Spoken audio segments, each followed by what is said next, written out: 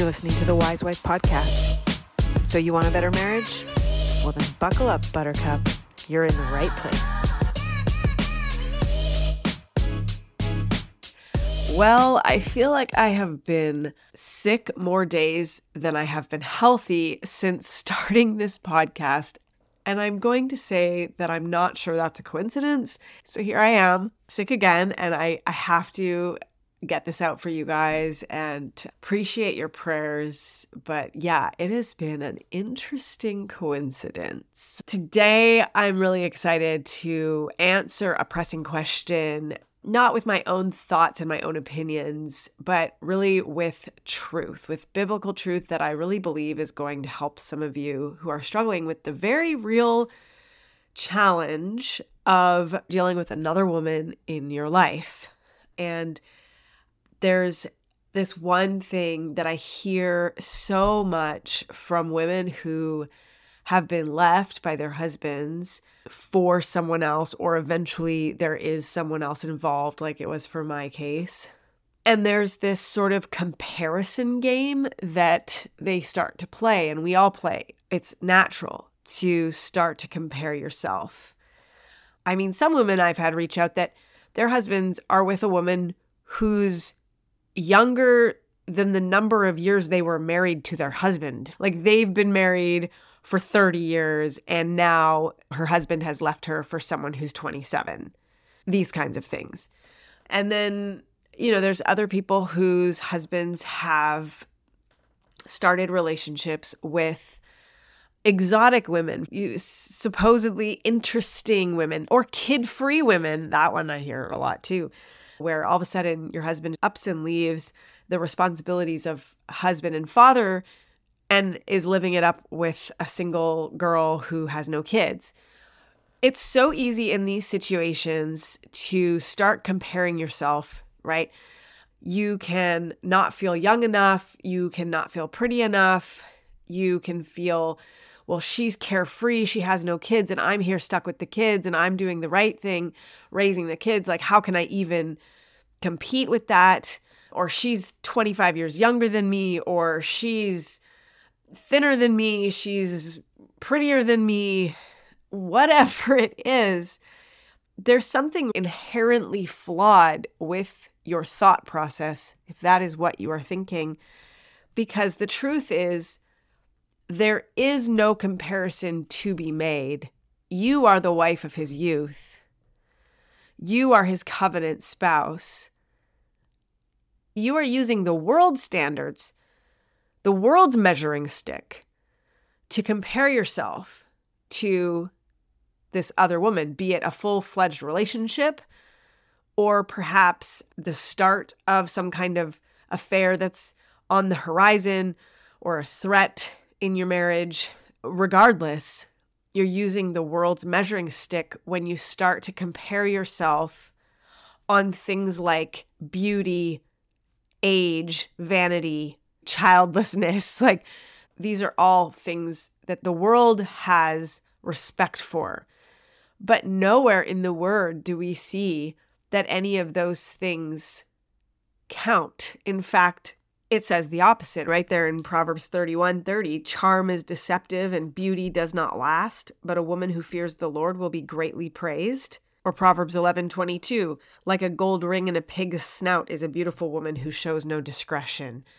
I mean, there's so much more we could get into where we see that the world's measuring stick is nothing to the Lord. It means nothing. And I have seen many marriages restored where the quote unquote other woman on paper is more attractive, more interesting, more successful, more whatever. And yet that doesn't stop the husband from coming back to his wife who fears the Lord and has learned how to measure herself by the Lord's standards. That is what truly matters. There were a lot of things that I did as I fought to reclaim my marriage and understand and learn what it meant to be a godly wife. There were a lot of foundational practical things that I did. And I think taking care of myself was one of them, exercise and eating right. It was important, but it was not my focus, because my focus became getting in the Word, and that corrected a lot of my other negative habits. Emotional eating. I didn't really emotionally eat or drink because I was so rooted in the Word, and it was my fuel source. If I tried to compare myself to the other women that my husband was with in our separation, when he had no interest in ever coming back to our marriage, there was no contest, because I met some of these women and I know some of them. And on paper, it felt like a losing battle. But the truth is, there was no contest, but not the way you think. It was that I had all the aces. I was the one who mothered his children. I was the one who was the wife of his youth. I was the one who was his covenant one flesh spouse. And while darkness and evil forces came against us to try and rip that apart, I knew that I had all the aces. And so instead of looking at the situation through the lens of the world's standards and the world's measuring stick, I continually forced myself to look at it through the lens of God's measuring stick. And that meant I was the victor. It was only a matter of time. But if you're sitting there and you're constantly beating yourself up for not being enough, you're missing the point, right? Because that's like saying to God that He's not enough. And while it's good to be humble, we should all have humility. There's a difference between humility in knowing that God has to be the one to move for something to happen, and just beating yourself up for not performing well enough. That's the I'm not pretty enough, I'm not young enough, I'm never going to measure up to her, why would he ever come back to me?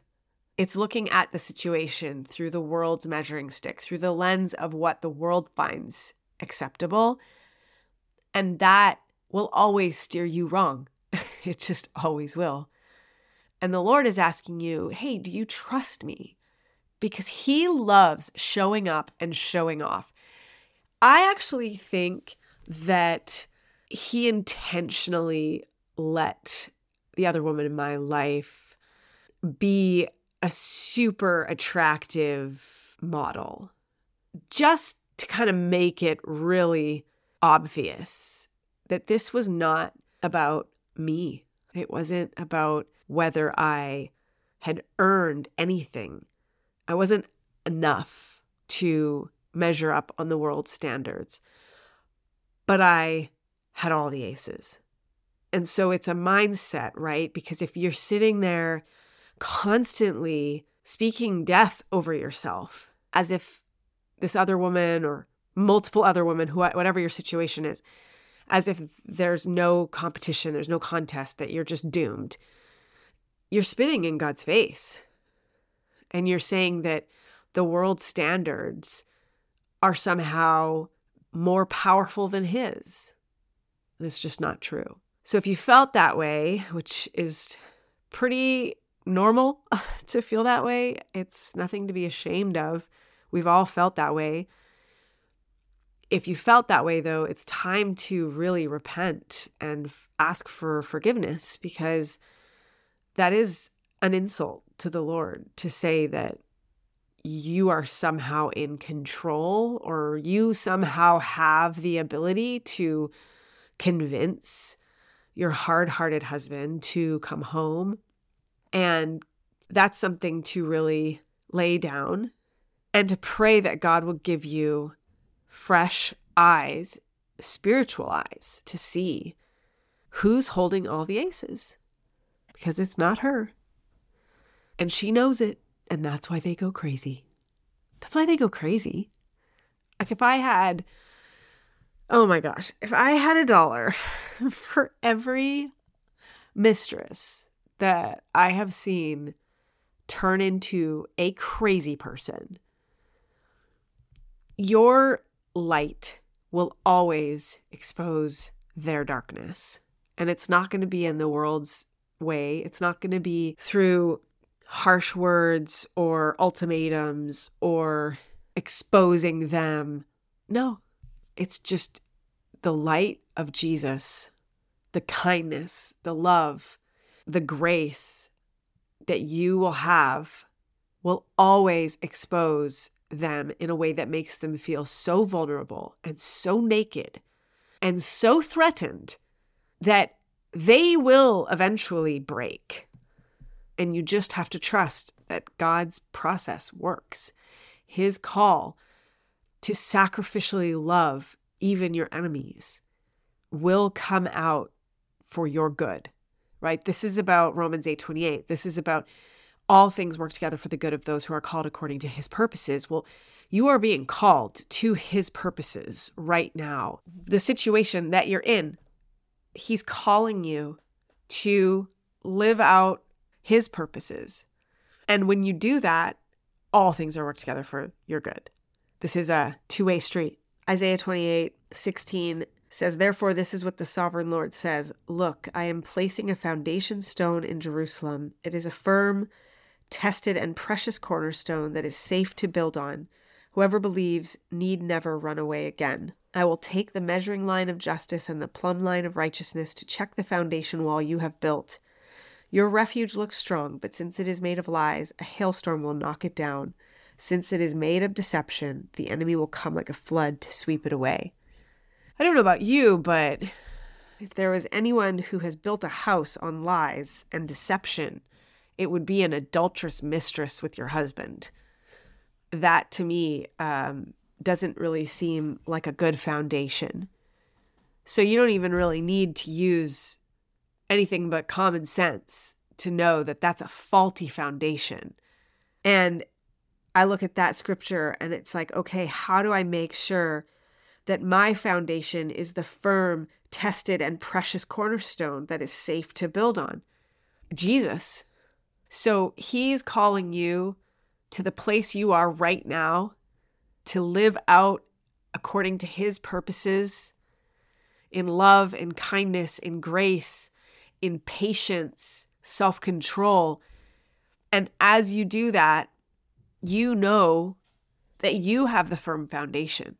And that is the firm foundation that husbands come looking for. When things go south on the other side of your mountain, where they are living it up, seemingly living it up, they will desire the firm foundation. And God will move one way or the other. Justice will happen. I love the NIV version of that scripture. It says, "The one who relies on it," Jesus, the cornerstone, "will never be stricken with panic." And I know a lot of you are panicking. You're looking at these circumstances that you feel you just can't measure up. And you're panicking. That's because you're looking at the wrong standards. You need to be focused on that precious cornerstone that is safe to build on. It is Jesus. It's what he calls you to be in the face of adversity, in the face of hurt, in the face of pain, in the face of offense. Looking at all of that and being able to say, I still trust you. I know you have a plan. You are going to work this all out for my good. And I will just worry about today and not get caught up thinking about the future, because like you said, there is enough worry for today. Let me just get through today, and to get through today really well with joy and peace and comfort. You have to stop looking far ahead at the what ifs and the scenarios that you've played out in your mind, because they're just movie trailers you don't need to see, because there's no guarantee that any of that will ever happen. And it's too much to worry about.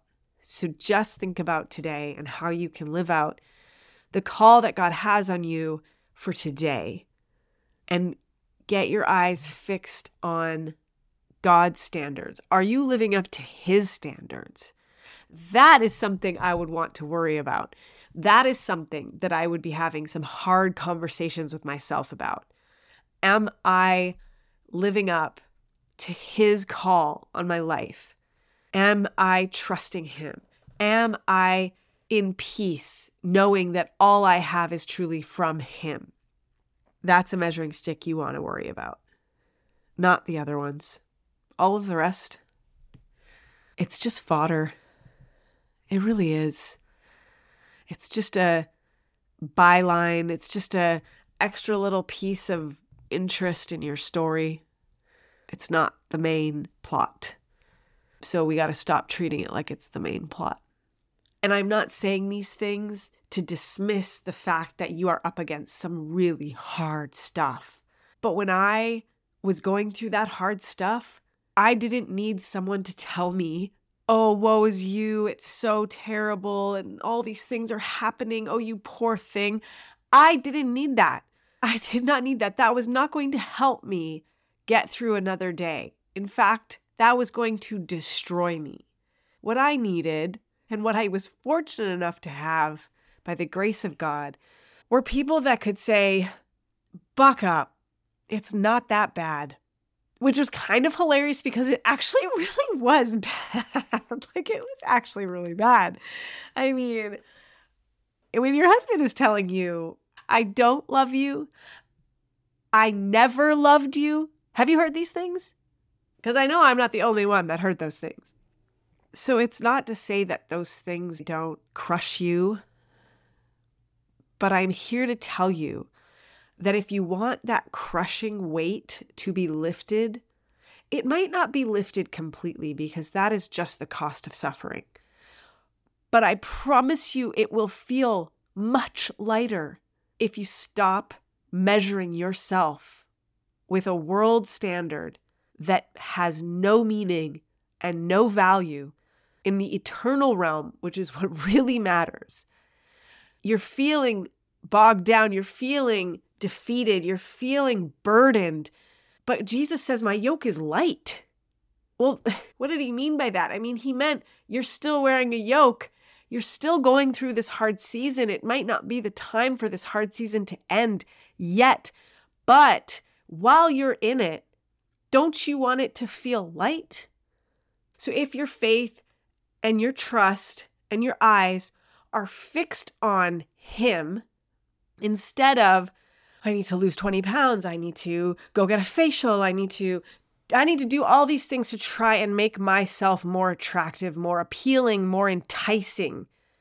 That is missing the point. You will not make it past that. You will be so burdened down with that standard. So cling to the Father's standard. Learn all you can about his standard, what it is that he's calling you to, not just as a wife, but as a woman, as a believer, as a mother, as a sister, as a friend. What is he calling you to? What is he asking you to be? Because that is when the rest of your worries become very light, because you feel so in lockstep with him. And when you do that, I promise, before you know it, your miracle comes. Because time suddenly doesn't hold you prisoner anymore. Because you're thriving and you're living life and you're feeling connected to the true source. And it just puts everything in its proper perspective and its proper place. Thanks for tuning in to the Wise Wife podcast. Go to wisewifeblueprint.com and download your free battle strategy. These are the 5 things you must do if you want to see breakthrough in your marriage. And remember, it takes 2 to save a marriage. You and Jesus.